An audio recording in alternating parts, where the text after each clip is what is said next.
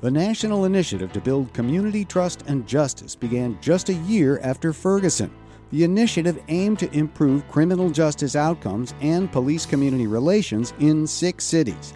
Now the results are in. Did it work? And what can we learn as we look for ways to improve the whole system? That's on this episode of Criminal Injustice. Criminal Injustice is a listener-supported project. Become a member at patreon.com/criminalinjustice. Welcome to Criminal Injustice. I'm David Harris, your total justice geek and your personal guide to our very messy criminal justice system. And still lucky as lucky can be to have that day job at the University of Pittsburgh School of Law. And before we get into the episode, we want you to become a member and supporter of what we do here on Criminal Injustice. Go to our Patreon link at patreon.com/criminalinjustice, where you can join up, get access to extra content like our special series on the criminal justice platforms of the 2020 candidates for president and much more. First 100 people to join get a signed copy of my book, Failed Evidence: Why Law Enforcement Resists Science. Let's go back to the summer of 2014. In just a few short months, Eric Garner died in a police chokehold on Staten Island, saying, "I can't breathe." Michael Brown died in Ferguson in a hail of bullets in a confrontation with a police officer. And from that point, it did not seem to stop. 12-year-old Tamir Rice in Cleveland. Walter Scott running away and shot in the back in North Charleston, South Carolina. And unfortunately, so many more.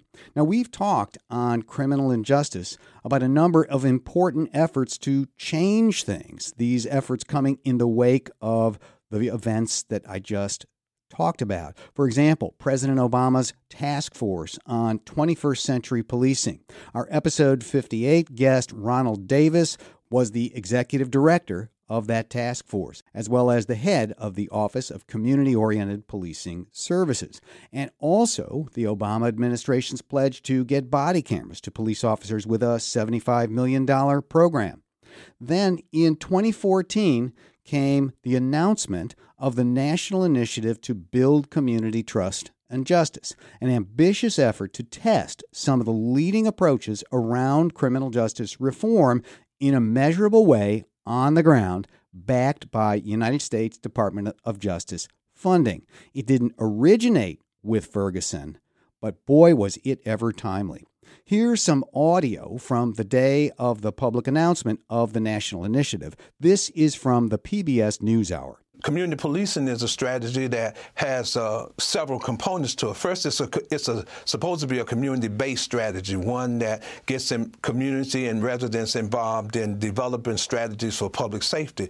Number two is that it's collaborative. Not only are citizens and neighborhoods going to be involved in that, but they're going to be other partners that's going to also be working with them to develop strategies around public safety. And then thirdly, it's about changing the police department, not only on the outside in terms of what it does every day and how it does it, but more importantly, it's about changing the police department to facilitate what it does on the outside. An example, one of the quickest examples would be that a police department, a traditional police department measures performance by, say, tickets and number of arrests and all of that. Well, in the community policing model, tickets and the number of arrests don't necessarily mean that a community and the people who live there feel safe. So it's a more comprehensive approach to developing public safety strategies. In 2015, the National Initiative announced that it had picked 6 cities for that initiative: Minneapolis, Fort Worth, Texas, Stockton, California, Birmingham, Alabama, Gary, Indiana, and Pittsburgh, right here where we're based. And the program got underway with community meetings and lots of new training for police in each of those cities. Now, there was another important feature to this effort. Unlike so many other projects before it, this one would be measured. As part of the package, the Department of Justice brought in an independent, reputable organization with deep experience measuring implementation and outcomes in public institutions, especially in the justice system. And that outfit, the Urban Institute of Washington, D.C., did the comprehensive pre-initiative and post-initiative measurements. And that gives us a chance to really understand what the National Initiative accomplished. Our guest today headed up the evaluation team, and he's going to tell us about the results. Jesse Janetta is a senior policy fellow in the Justice Policy Center at the Urban Institute, where he leads projects on prison and jail reentry, community-based violence reduction strategies, and community supervision. And as I said, he led the implementation assessment component of the National Initiative to Build Community Trust and Justice, along with his colleagues Nancy Levine and Jocelyn Fontaine. He's also one of the co-authors of the reports on the results. He's a veteran evaluator of justice system initiatives of many types, such as the Violence Reduction Strategy in Chicago and the Los Angeles Gang Reduction Effort. Prior to joining the Urban Institute, Mr. Janetta was a research specialist at the Center for Evidence-Based Corrections at the University of California at Irvine, where he evaluated a number of different justice system initiatives in the correction system. Jesse Janetta, welcome to Criminal Injustice. It's great to be here, David. I'm so glad you are. So let's just roll it all the way back to the beginning. The National Initiative to Build Community Trust and Justice, 3-year effort announced with great fanfare in 2014. 6 cities are chosen, Minneapolis, Fort Worth, and all the rest, and Pittsburgh, and they get started on it in 2015. What were the goals of the initiative? What did it set out to do?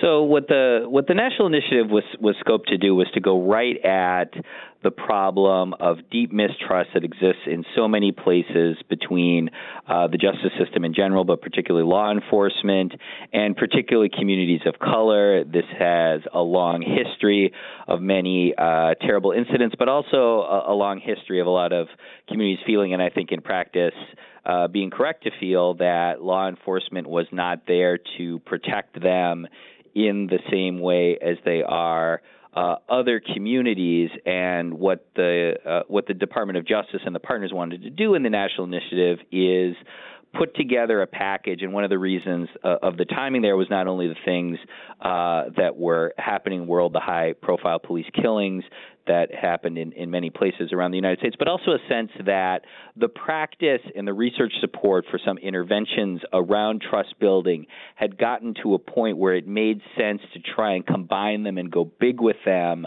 to really see if we could make some headway in reducing that mistrust. So there was a lot of the work in the National Initiative framed around the concept of legitimacy.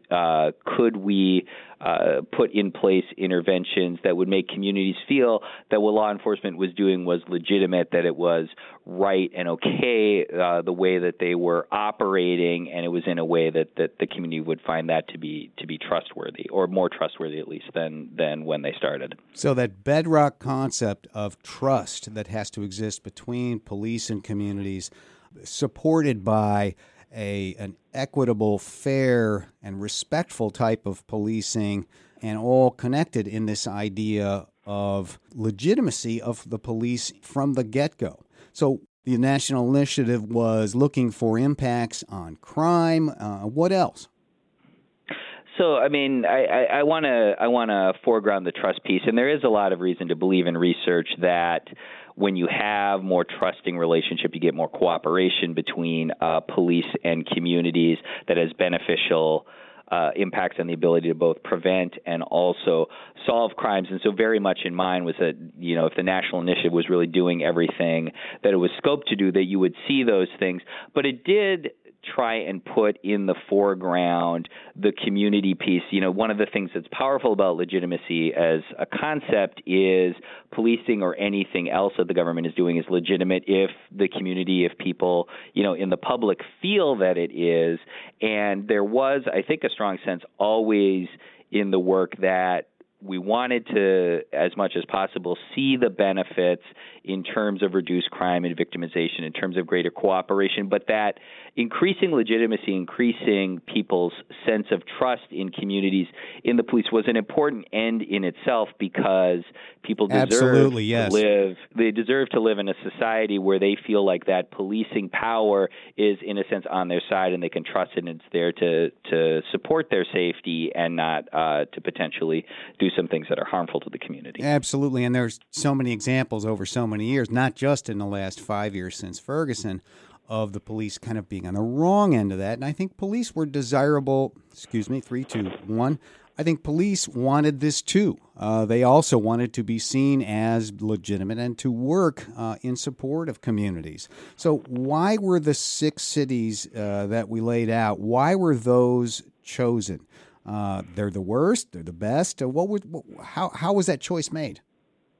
So we weren't looking for places, and I am using we, and we'll talk about our appendant role as evaluator, but we were at the table as part of this to observe the way it unfolded from the beginning. We weren't looking for either the best or the worst, and in some ways we wanted places that were in the middle. Our sense of the problem was that this kind of mistrust that we're talking about exists with different contours, but almost in any city, if not every city in the United States that you can think of. And so, as you're often doing in a multi-site demonstration, as much as 6 places can stand in for the country, part of what we want is the ability to try this work out in a variety of contexts. At the end of the day, as much as possible, we wanted a group of places that any other city in the United States or any other community in the United States could look at and say, we can see ourselves here. The work that was done there will be relevant to us, and that involves variation in terms of size, in terms of geography. And a really key thing, of course, is the level of commitment from the police departments. We'll get into this when we talk about what they actually had to do. But a lot was asked, particularly of the police departments, and I think it's important to note the National Initiative was not a grant program. Eventually, DOJ came up with, I think, on the order of $50,000 per site to support the time of a local coordinator of the work. But other than that, everything that was done, all the things that we'll describe as we go on, were done with own resources. And so there really had to be that commensurate level of commitment in the participating cities and departments to do all of that work without getting additional resources to do so. So it was commitment, leadership, resources, and then also geographically spread out. You have some in the West, some in the Midwest, some in the East, and you got 3 basic sizes: the larger Minneapolis and Fort Worth departments, the mid-size in Birmingham and Pittsburgh, and then Stockton and Gary, sort of on the smaller end. That makes a lot of sense if what you're trying to do is to prove it out over a lot of different contexts. And, I did mention right from the top, too, that, obviously the history of mistrust in policing in communities is highly racialized. And I said communities of color, and there can be a tendency to put that together. Obviously, the African-American experience with policing is very long and painful in the United States. But in Stockton, you had a substantial Filipino American population, for example, that had a long and difficult history of relationship with Stockton. Latino populations of substantial size in Fort Worth and Stockton. Large urban Native American population in Minneapolis, for example, that had a long and difficult history. So part of this, too, was also wanting to be able to think about and do work around all the different communities. And obviously you can't do all, but to make sure that you're thinking about the varied experiences that different racial and ethnic or, gender victimization communities have had with the police, and pick places where you're able to dig into some of that as well. Absolutely. That's a great point, because so often we reduce questions of racial or ethnic tension to black-white, and it's very tempting to do that where I'm standing here in Pittsburgh because we don't have or haven't had substantial populations of people of color who are not African American. The others are fairly tiny, so we don't want to gloss over that. You're right to raise that, and it was an important thing for them to do. So what were the sort of core things that they were doing, the core endeavors? I understand it's kind of like a 3-legged stool. You had 3 basic things that these police departments pledged to do. Right. So, there was a lot, and I think in some ways the easiest way, or at least the way I try to cut it in my head, is at 3 levels. So you had interventions that were really about the individual officer level. Primarily around that was officer training. There were 3 full days of training in a sequence, and they generally ran through the entire department for the first day before moving on to the next. So the first 2 days of that training were really around the concept of procedural justice, which is a way of exercising authority that builds legitimacy. The components of it are around treating people with dignity and respect, giving them voice and opportunity to tell their side of the story in an interaction with authority, communicating and acting on neutral and trustworthy motivations, and also around having transparency in the decision making that you're doing. So there were 2 days of training that every sworn officer in all of these departments went through around procedural justice, and that included, in the first component of it, pretty robust training curriculum component about the history of policing in communities in the United States, going back to slave catching, talking about lynching, and all of the history that has gone around that, including in each of the cities a part that was tailored to there. So not just the history of policing in the United States, but let's talk a little bit about specifically what's happened in Pittsburgh, or let's talk about specifically what's happened in Minneapolis. Obviously, you talk about Birmingham and its civil rights history. That's a deep history. Absolutely. Second piece was much more tactical about procedural justice, and then the third piece was around understanding and thinking about how you might do a little bit to counter implicit bias and the way that it operates. So these were really things you're bringing in all the individual officers, and the contribution of that is changing their thinking and skill set around how they're interacting with the public. But of course, you're unlikely to be in a situation where just if all the individual officers are doing everything different, then that's going to be fine. The second level you might think of is the department as a whole. There was a lot of work around thinking about policy changes that needed to be made and advancing an organizational culture change to orient what the department as a whole does around some of the core concepts like procedural justice. And the final layer that I would say is really around bridging police and community. The National Initiative included the development and fielding of a citywide reconciliation process in each city that had a component around fact-finding, sort of bringing together the information about what the history on harms of policing had been historically, but also in the present day, public acknowledgement of the harm that had been done by policing in that city by the chief of police,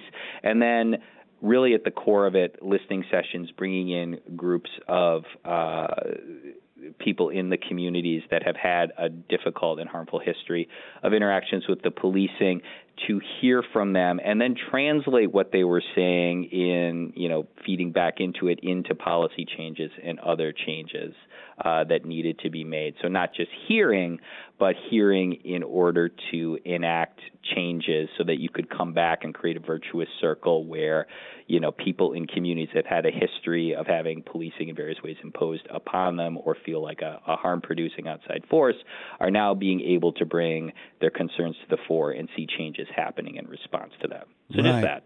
Yeah, just that. So to kind of sum it up, you have procedural justice work, you have implicit bias work, and you have that reconciliation piece, all crucial, all kind of connected to each other, and hopefully the people who are on the ground and living there see things improve and see themselves heard. So all this goes on over the course of these several years. And what was to be the role of the Urban Institute, your organization, particularly in all of this? Right. So we were in the role of the independent evaluator. So there were three organizations, the National Network for Safe Communities at John Jay, the Justice Collaboratory at Yale Law School, and the Center for Policing Equity, who were sort of the holders of the interventions, designing them and helping the sites to field them. And then we were the fourth partner as an independent evaluator, not part of the implementation, but observing and measuring and trying to do the knowledge building on two very broad questions, I would say. One, of course, is did it work? Did it produce some of the impacts and outcomes that were hoped for that we've already talked about? Mm-hmm. But also sort of what happened. Sometimes you can get an evaluation and maybe the question, did it work, gets answered, but what was it anyway, is sometimes left a little bit unclear. And the National Initiative was a new thing. It included some components that had been done in different places and already tested, but there were other pieces. So the reconciliation process that I mentioned was designed as part of the National Initiative. That did not exist. It hadn't been specified coming in, and these things had never been combined all together. So it was a totally always new animal.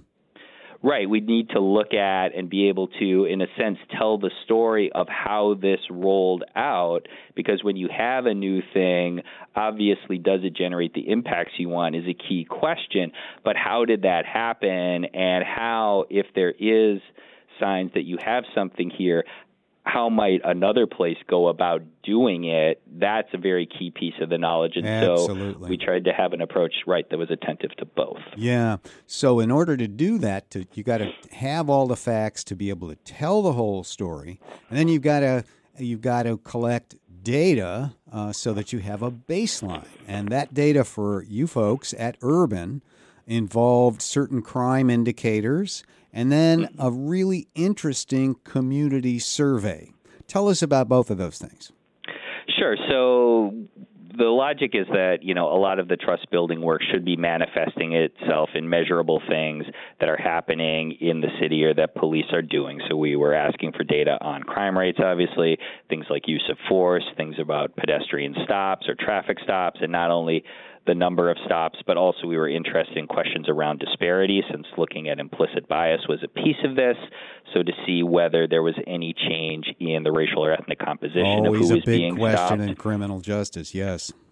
Right. And so to get that police administrative data was a key part of it and see what had happened in it. Mm-hmm. But, we've been talking about things around trust and legitimacy, and those are, perceptions and ways that are seeing and feeling the world that community residents have. And if you want to know what's happening with them, there's no substitute for going out and directly asking them. So as you mentioned, we developed, with input from the partners, because obviously we wanted to make sure that we were measuring for what they were trying to do as accurately as possible, and fielded that in select neighborhoods in all 6 of the cities. We did that at 2 points in time, so one right before the interventions got started, and then one in the fall through the end of the year of 2017. So you set a baseline, and then you come back and you remeasure the same things at the end. That's how you can see if anything changed. And did it change for the better? Did it stay the same? Did it even get worse? You'll have the data you need. I wanted to ask about a particular thing in the survey.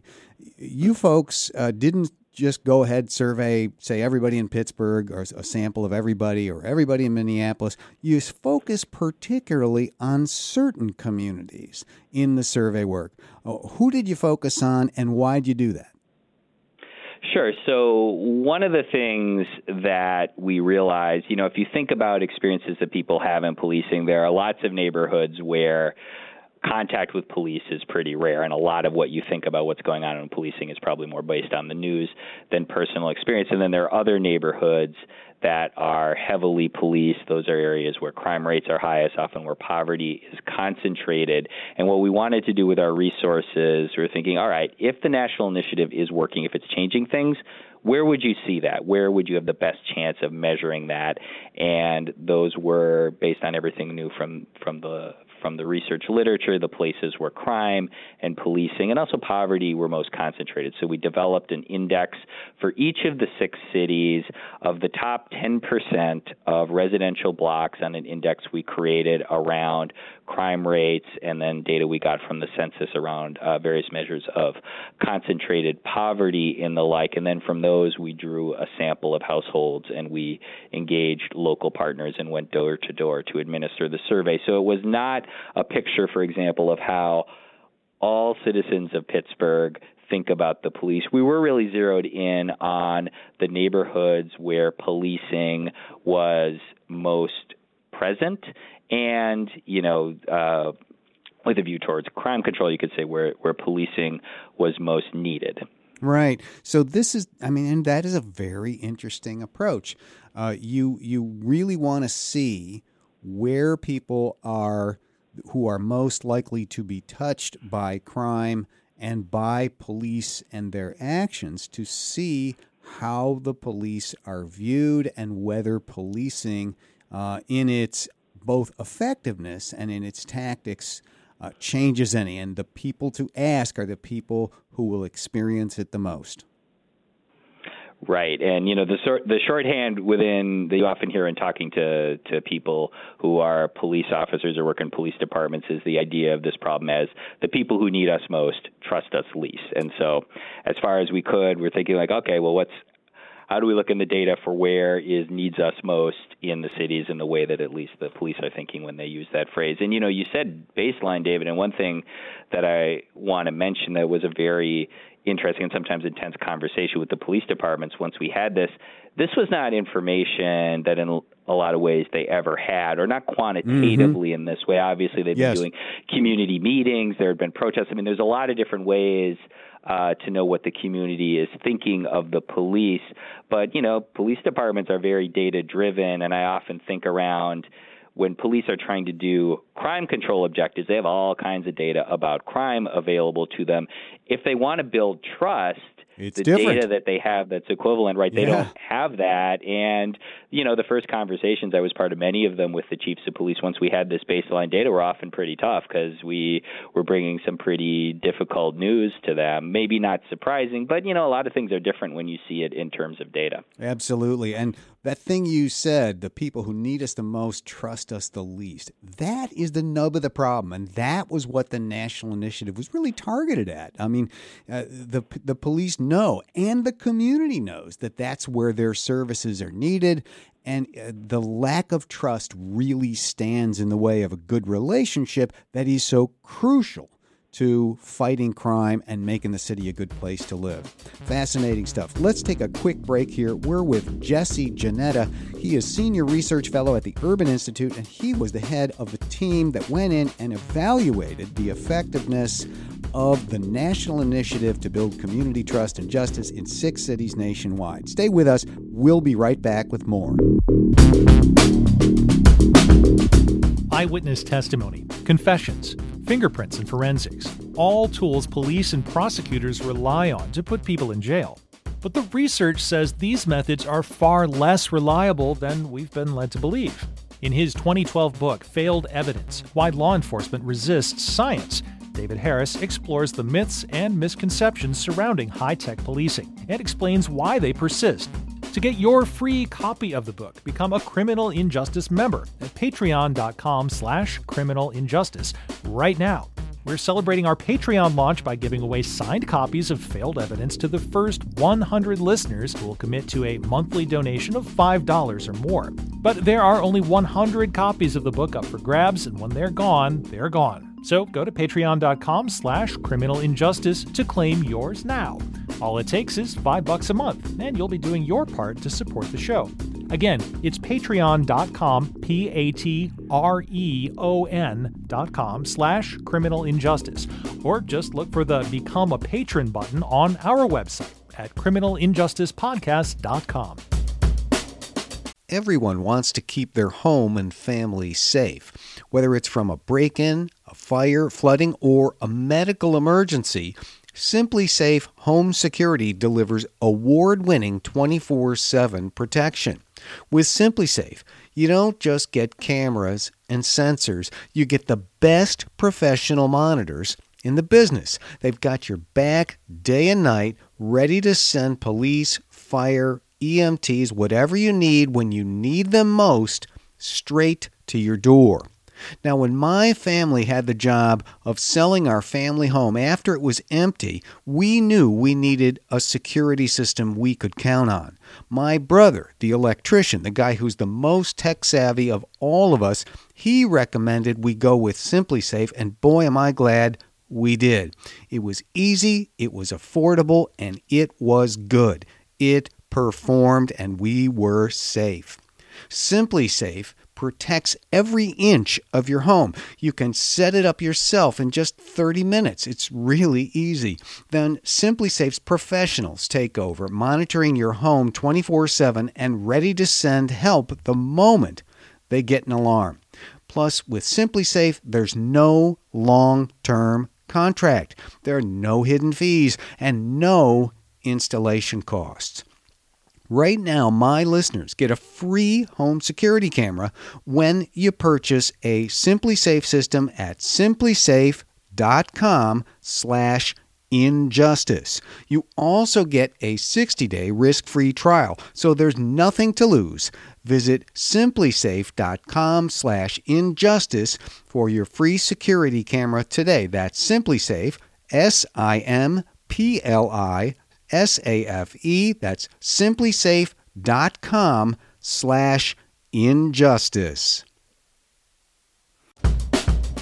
Hi, David Harris here with you on Criminal Injustice, and my guest is Jesse Janetta of the Urban Institute. Along with his colleagues Nancy Levine and Jocelyn Fontaine, he was co-leader of the team that evaluated the National Initiative for Building Community Trust and Justice, a nationwide effort to improve police-community relations along with crucial crime measures. Jesse, before the break, we were talking about how the measurement was done, why the survey was done the way it was. Let's come to grips now with what exactly was found. Let's paint the national picture first on the sort of crime-related data, things like use of force, traffic stops, and so forth.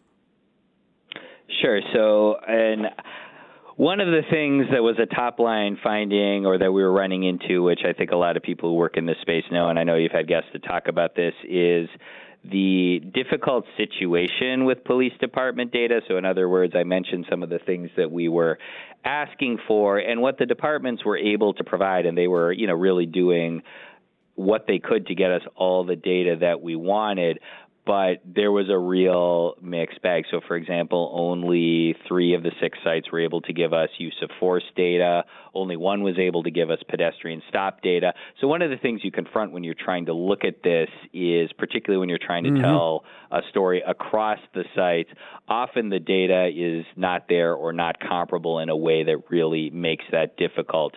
And so we had, on the administrative data, I would say, a pretty mixed picture. We were doing, I won't get too much into the details, but what's called a structural break analysis. So we were trying to look for changes in the trend. So, for example, if you've got a city where arrests they were going down before the national initiative started and continued to go down, you don't want to say that the national initiative did that because, in fact, the trend was simply maintained. What you're looking at is changes that were plausibly related in time to what the national initiative was doing. And we did see really mixed results. I think on the crime, we saw some kinds of crime. We were looking at violent and property. In a number of places, there was no impact. In some places, one was increasing and the other was decreasing. So I don't think we had a definite, consistent story in terms of what happened with crime. We did see a decrease in use of force incidents in 2 of the 3 cities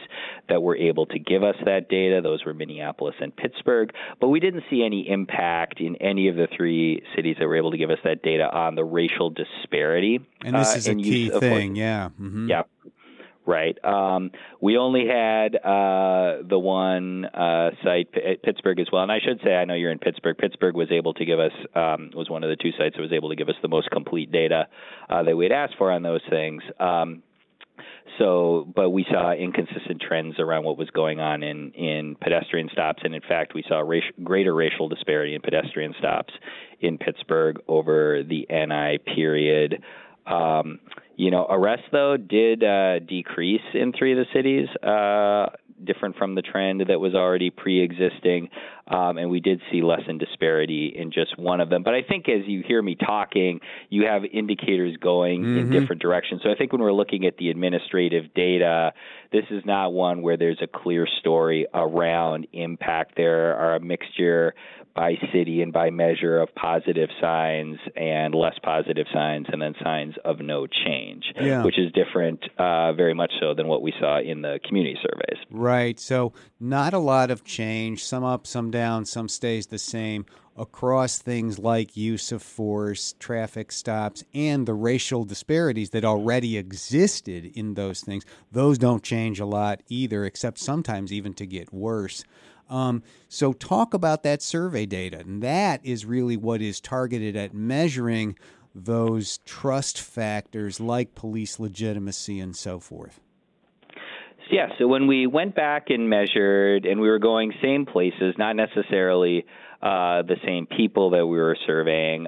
We drew independent samples, but we saw, when you aggregated across the 6 sites, pretty consistent positive improvement, greater views of the procedural justice actions of police, greater views of the legitimacy of police, a reduced perception of bias in the way that police were acting, greater view of alignment between what police were doing and community desires or priorities, and greater indicated willingness to part with the police. And I think we were surprised by how consistently positive that was. We were really not sure. I think the question of what's a realistic expectation for how much you can deliberately move the needle on these things and how long it would take were not things that I think we came into this with a sense. So even we thought, it might be that these interventions are great,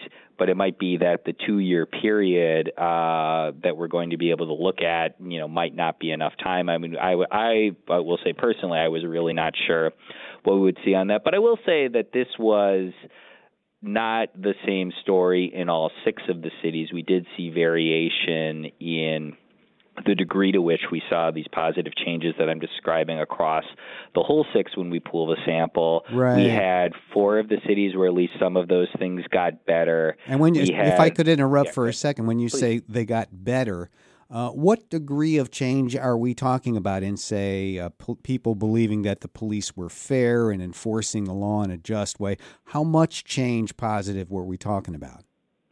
So it varied quite a bit, as you might imagine, on individual items, and we did scale them so they're on average. But, you would see, and you can see, and I imagine you'll put in show notes the report on this, but depending on the measure, could be, 2, 3, sometimes even on the order of 5 percentage points difference when you're aggregating it. So some of them were fairly substantial. Yeah, it's not a huge amount, but it's something. Right, and I think this is the back and forth, because it's good to see positive improvement. Obviously, that's very promising. The levels at which things had gotten to when we came back and remeasured were still, I think, far short of where you would want them to be. So this is not, certainly it's not good to great. Right. It's very problematic to less problematic. But again, I think that sense of momentum, and even, having had the opportunity to talk to both folks in the community on the police side and in some of the cities, I do think they sort of took it in that spirit that, this is great if they were in one of the cities where they saw that improvement, but we still got a lot of work to do, which I would say is probably the right orientation to that. I don't think in any of these cities you would say that the end point we got to is like, okay, we're fine. Now we want to be there, yes. Right. No, and so at least it gives you an indication of a start and the right direction in which to go. Now, I interrupted you a minute ago. You were about to break it down into individual cities as far as the survey data. And please, when you do that, take the temperature of Pittsburgh for us, particularly since we're here. Yeah, so I know that this will be a difficult one. So Pittsburgh is the city actually out of the 6 where we did not see that positive improvement. In fact, on a couple of the measures that we were looking at, things were actually worse at time 2 in Pittsburgh than they were when we started. Fort Worth was the other city where we didn't see improvement, but that was much more of the nature that we didn't really see significant differences between the attitudes that we measured at time 1 and time 2. And then the other 4 cities had sort of different constellations of improvement. I would say the most across-the-board positive improvement was Stockton out in California. So this is interesting. Fort Worth, basically no change. Stockton, good positive change. 3 more cities, Birmingham, Minneapolis, and Gary, up some. But Pittsburgh, pretty much downward. I read those findings, too, and, of course, it's disappointing as a citizen of Pittsburgh. What do you chalk that up to? Was the police department's participation not full? Was it leadership changes? Because we know that there was an important leadership change with Chief McClay, the initial chief on this, leaving the department right in the middle of it. What do you think it was about? Yeah, and I do want to be careful, and this is actually a good caveat for all of them. I mean, we were measuring change at 2 points in time, and the national initiative we think is an important thing that was happening in these cities, but other things were happening in the cities as well, not to mention all the things that were happening in the country. So, as a good researcher, I want to be careful about how strong causal claims I am making about these, either in general or on Pittsburgh, but you definitely did mention the change in leadership, and that's a real issue. We started from the top talking about in the site selection how important leadership commitment was at the city and in the police department, and police chiefs come and go and turn over pretty frequently. Over the course of the national initiative, 4 of the 6 cities experienced a change in chief. And you said the phrase right in the middle. And so you think about we were in mid-2015 to 2 years later in 2017. And Pittsburgh did have a change in chief that really was right in the middle. And one of the things that you can really observe in doing this work with police departments is that change in leadership is very disruptive of change processes, even if the new chief coming in is fully supportive of it. And I think particularly around things like doing the reconciliation process and that community engagement or looking at policy changes, those are kinds of things that tend to pause when you're having a leadership change while the organization waits to see whether that will still be the direction. And I do think it would make sense, the timing of that change. I mentioned the reconciliation process. Pittsburgh started that in earnest in 2018. They were the latest of the 6 to start that. And so all of that work happened after the second survey wave. So whatever change that may have contributed to, if any, we didn't get that in the survey. And I will say, by contrast, Stockton had done by far and away the most of those reconciliation activities. They had, I mentioned the listening sessions, they had more than 20 had been done by the time we went in and did that second survey wave. So you have some things, everybody got all the officers trained, as I mentioned, so that dosage was pretty consistent across them. But some of these other pieces, the timing of them and how much of them were done varied a fair amount. Absolutely, and I can tell you here in Pittsburgh, your post-initiative measurement was in 2017. The very first, the beginning reconciliation session here in Pittsburgh did not take place until October or November of 2018. And as far as I know, there have only been a couple of follow-up listening sessions after that. And I don't know if there have been any more than those 2. So maybe that did make a difference. But as you say, it's very hard to pin down exactly what makes the difference. But we can see really across every one of the measures on the survey that things didn't go up here in Pittsburgh. In fact, they went down during this period. Yeah, I mean, it's, you hate to be the bearer of bad news on that, but, I do think it's positive, and I know that the volume of the reconciliation work that's been done, but Pittsburgh has been continuing to work on this, and so I think that's a positive. I think all of the cities, one of the things you hear when people are invested in this work is, this is probably a decade-long endeavor at the very least, and you have to keep going. And particularly, when you're doing trust-building work around anything, some of it is what you build and starting to do new things, and a key thing over time is what you maintain, and both in terms of commitment and new things you put in place. And so, whether it's a city that had positive findings on the survey or not, I think that need to stay the course over time. One of the things broadly as we were doing, stakeholder interviews that really struck me is the sense of historical memory in the community is very different than it is in the police department, and police departments can sometimes be much more kind of present-oriented about what's going on, and, community members are thinking about this in terms of the arc that they've experienced over decades and what the police department has done. And family members have experienced, the memory is truly long on those kinds of experiences with police departments. And I'll tell you something interesting. I sat in on some of the police training here in Pittsburgh for procedural justice, and I heard lots of long memory in police officers about things within the department. That was what they remembered well. So apparently when you feel unjustly treated, there are long memories, and it doesn't matter who you are or where it's coming from. Yeah, no, that was something that came out very strongly once they started doing the police officer trainings, is this idea of internal procedural justice. So, and you can imagine the way that the officers would articulate this, the argument they're like, well, you want us to go and treat members of the community in these ways. And often, in the main, they're like, these sound good. However, much of this does not sound like the way that we are treated by our supervisors. Yes. And, the training teams in each of the cities that were doing this talked about that a lot when we were interviewing them, the fact that it was going to be critical for the maintenance of this to identify and fix some of those internal issues and get that treatment in alignment. Otherwise, they felt that really had the potential to undermine the procedural justice work, which makes sense. I mean, nobody likes to be told by their bosses to go treat people in a way that's completely different than how they are treated. Absolutely. And I have to say, I want to make sure to add that I have met and I know Chief Schubert here in Pittsburgh, Chief Scott Schubert, who took over in 2016, and he has always been fully committed to carrying this work out. And the leadership change just happens, and then things do slow down. So I'm not trying to blame anybody for that.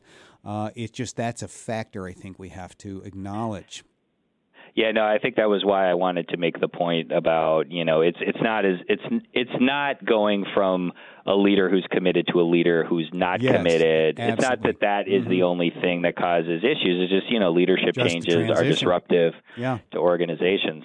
Absolutely. So, to bring it full circle, if the mayor of a next town anywhere calls you up and says, Jesse, I've read your reports, I know what Urban does, I want to think about whether to do this in my own community with my own police department, what do you say to him? How would you tell him to go forward from there? What, should he do it? Should she not? What's the call?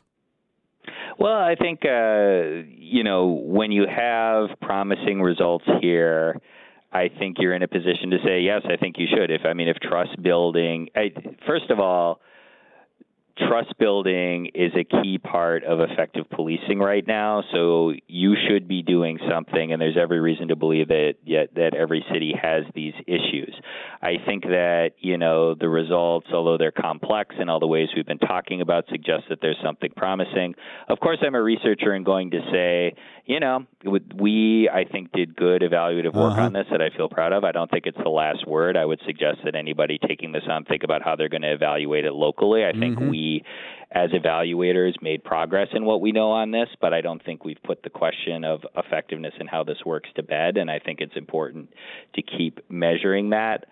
I think the comprehensiveness of the national initiative is something you should think about a lot. I know that, trainings of various kinds are often a go-to around police reform, but I think it's important to think about how are you going to make sure that you're not just trying to get your individual officers to do something different, but thinking about how you're going to reflect that in policy and in community engagement. And I think there's two other, if we have time, big points that really struck me that I want to make.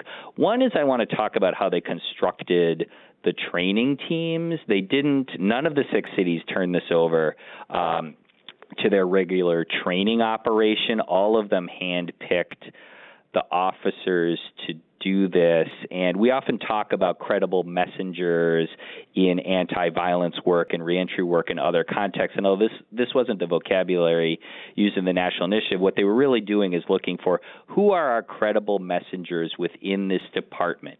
Who can we imagine standing up in front of training class after training class of officers in this department, many of whom are going to be very skeptical of this and have credibility to get this material across. I sat in on the training for trainers.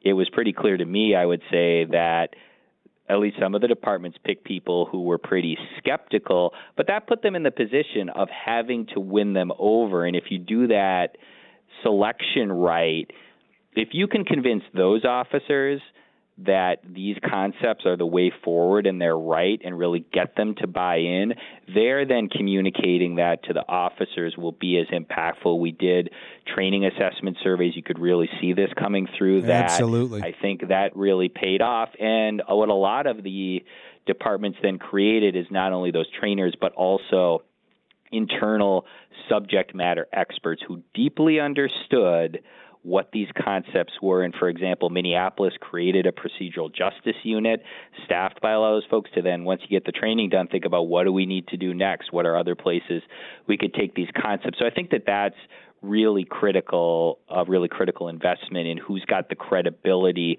to get people internally to buy into this. And one of the things that a replication of this, especially if you wanted to do the big thing, could probably think about is how to do the really structured communication and engagement with the community and front load more of that. Mm-hmm. You know, I mentioned the reconciliation process, which is one of the primary vehicles for engaging the community in the national initiative. That didn't exist when it started. They had to build it. Mm-hmm. Whereas the procedural justice trainings were there. The curriculum was developed. It had been tested.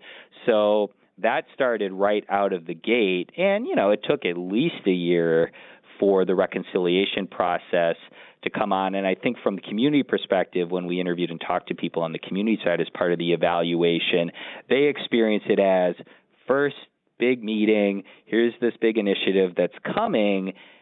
And after that, it seemed to be very internally focused in the police department. And in some cases, they said, you know, we aren't getting a lot of information about this. And I think that there were obviously reasons for that, again, because, you know, the things that were really ready to go from the beginning and already field tested were much more focused at that individual officer level.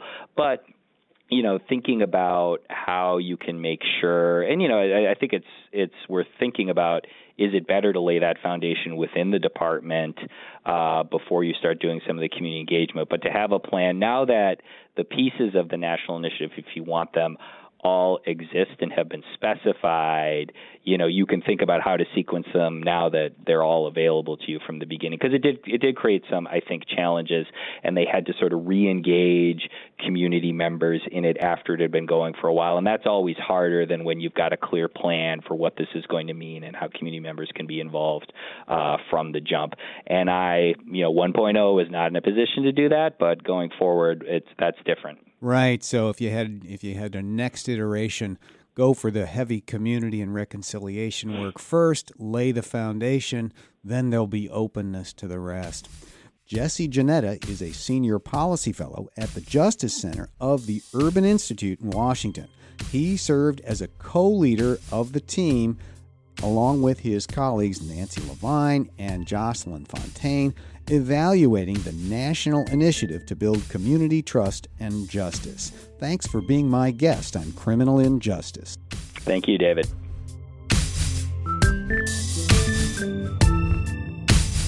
And now let's wind it up like we do on every episode with another edition of Lawyers Behaving Badly, Judicial Section. This edition of Lawyers Behaving Badly, which comes to us from the Indianapolis Star and the ever-trusty ABA Journal News Online, concerns Circuit Court Judge Andrew Adams of Clark County, Indiana.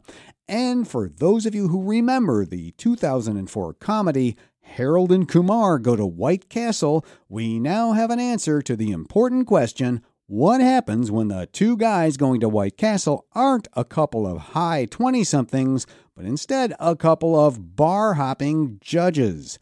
The answer? Nothing good. Actually, something very bad. It all started in the early hours of the morning in the spring of 2019 when Judge Adams and one of his judge colleagues were in the big city of Indianapolis for an Indiana Judges Conference. Somehow, well, maybe it's just being away from home, or just being with friends, or just whatever it is that inspires drinking to excess, Judge Adams and judicial friend found themselves trying to get into the Red Garter Gentlemen's Club, a strip club, after a whole bunch of other bars. But they were too late, so they went back to their hotel to get some rest.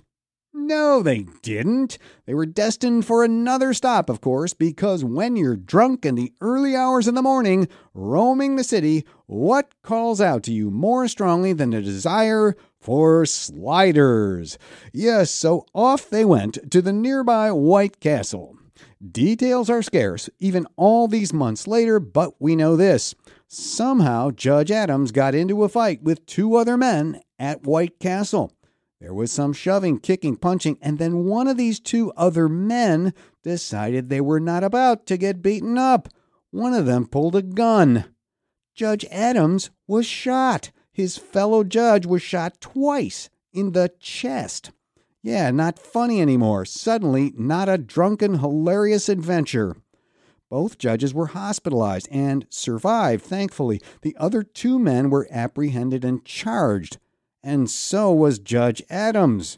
With his indictment on 7 felonies, Adams was suspended from his job, with pay of course, by the Indiana Supreme Court. His fellow judge faced no charges. In September of 2019, Judge Adams, now fully recovered, pled guilty to a single count of misdemeanor battery, admitting in court to kicking one of the other men, but nothing else. Both he and the prosecutors were very close-mouthed on what had actually happened.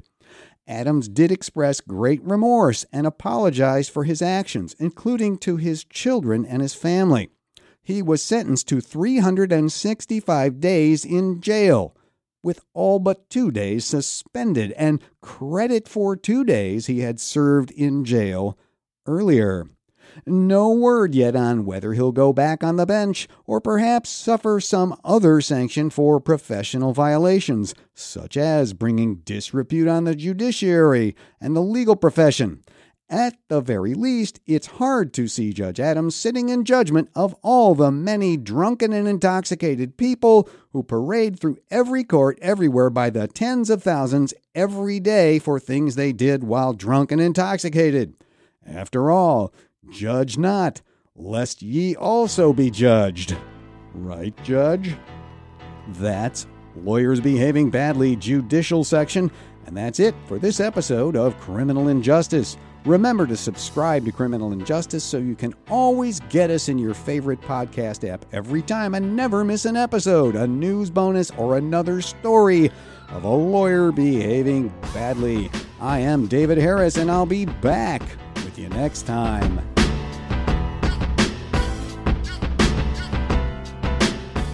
Criminal Injustice is written by David Harris, produced by Josh Rawlerson, and supported by listener contributions. Go to patreon.com/criminalinjustice to become a member and access the premium content feed. Find past episodes, show notes, and more at criminalinjusticepodcast.com. We've always understood that being a police officer can be difficult, but we're seeing an urgent warning sign. Police suicides are on the rise. Just how bad is the problem? Why is it happening? And what can be done? That's on the next episode of Criminal Injustice. Find it on Apple Podcasts or your favorite podcast app, or at criminalinjusticepodcast.com.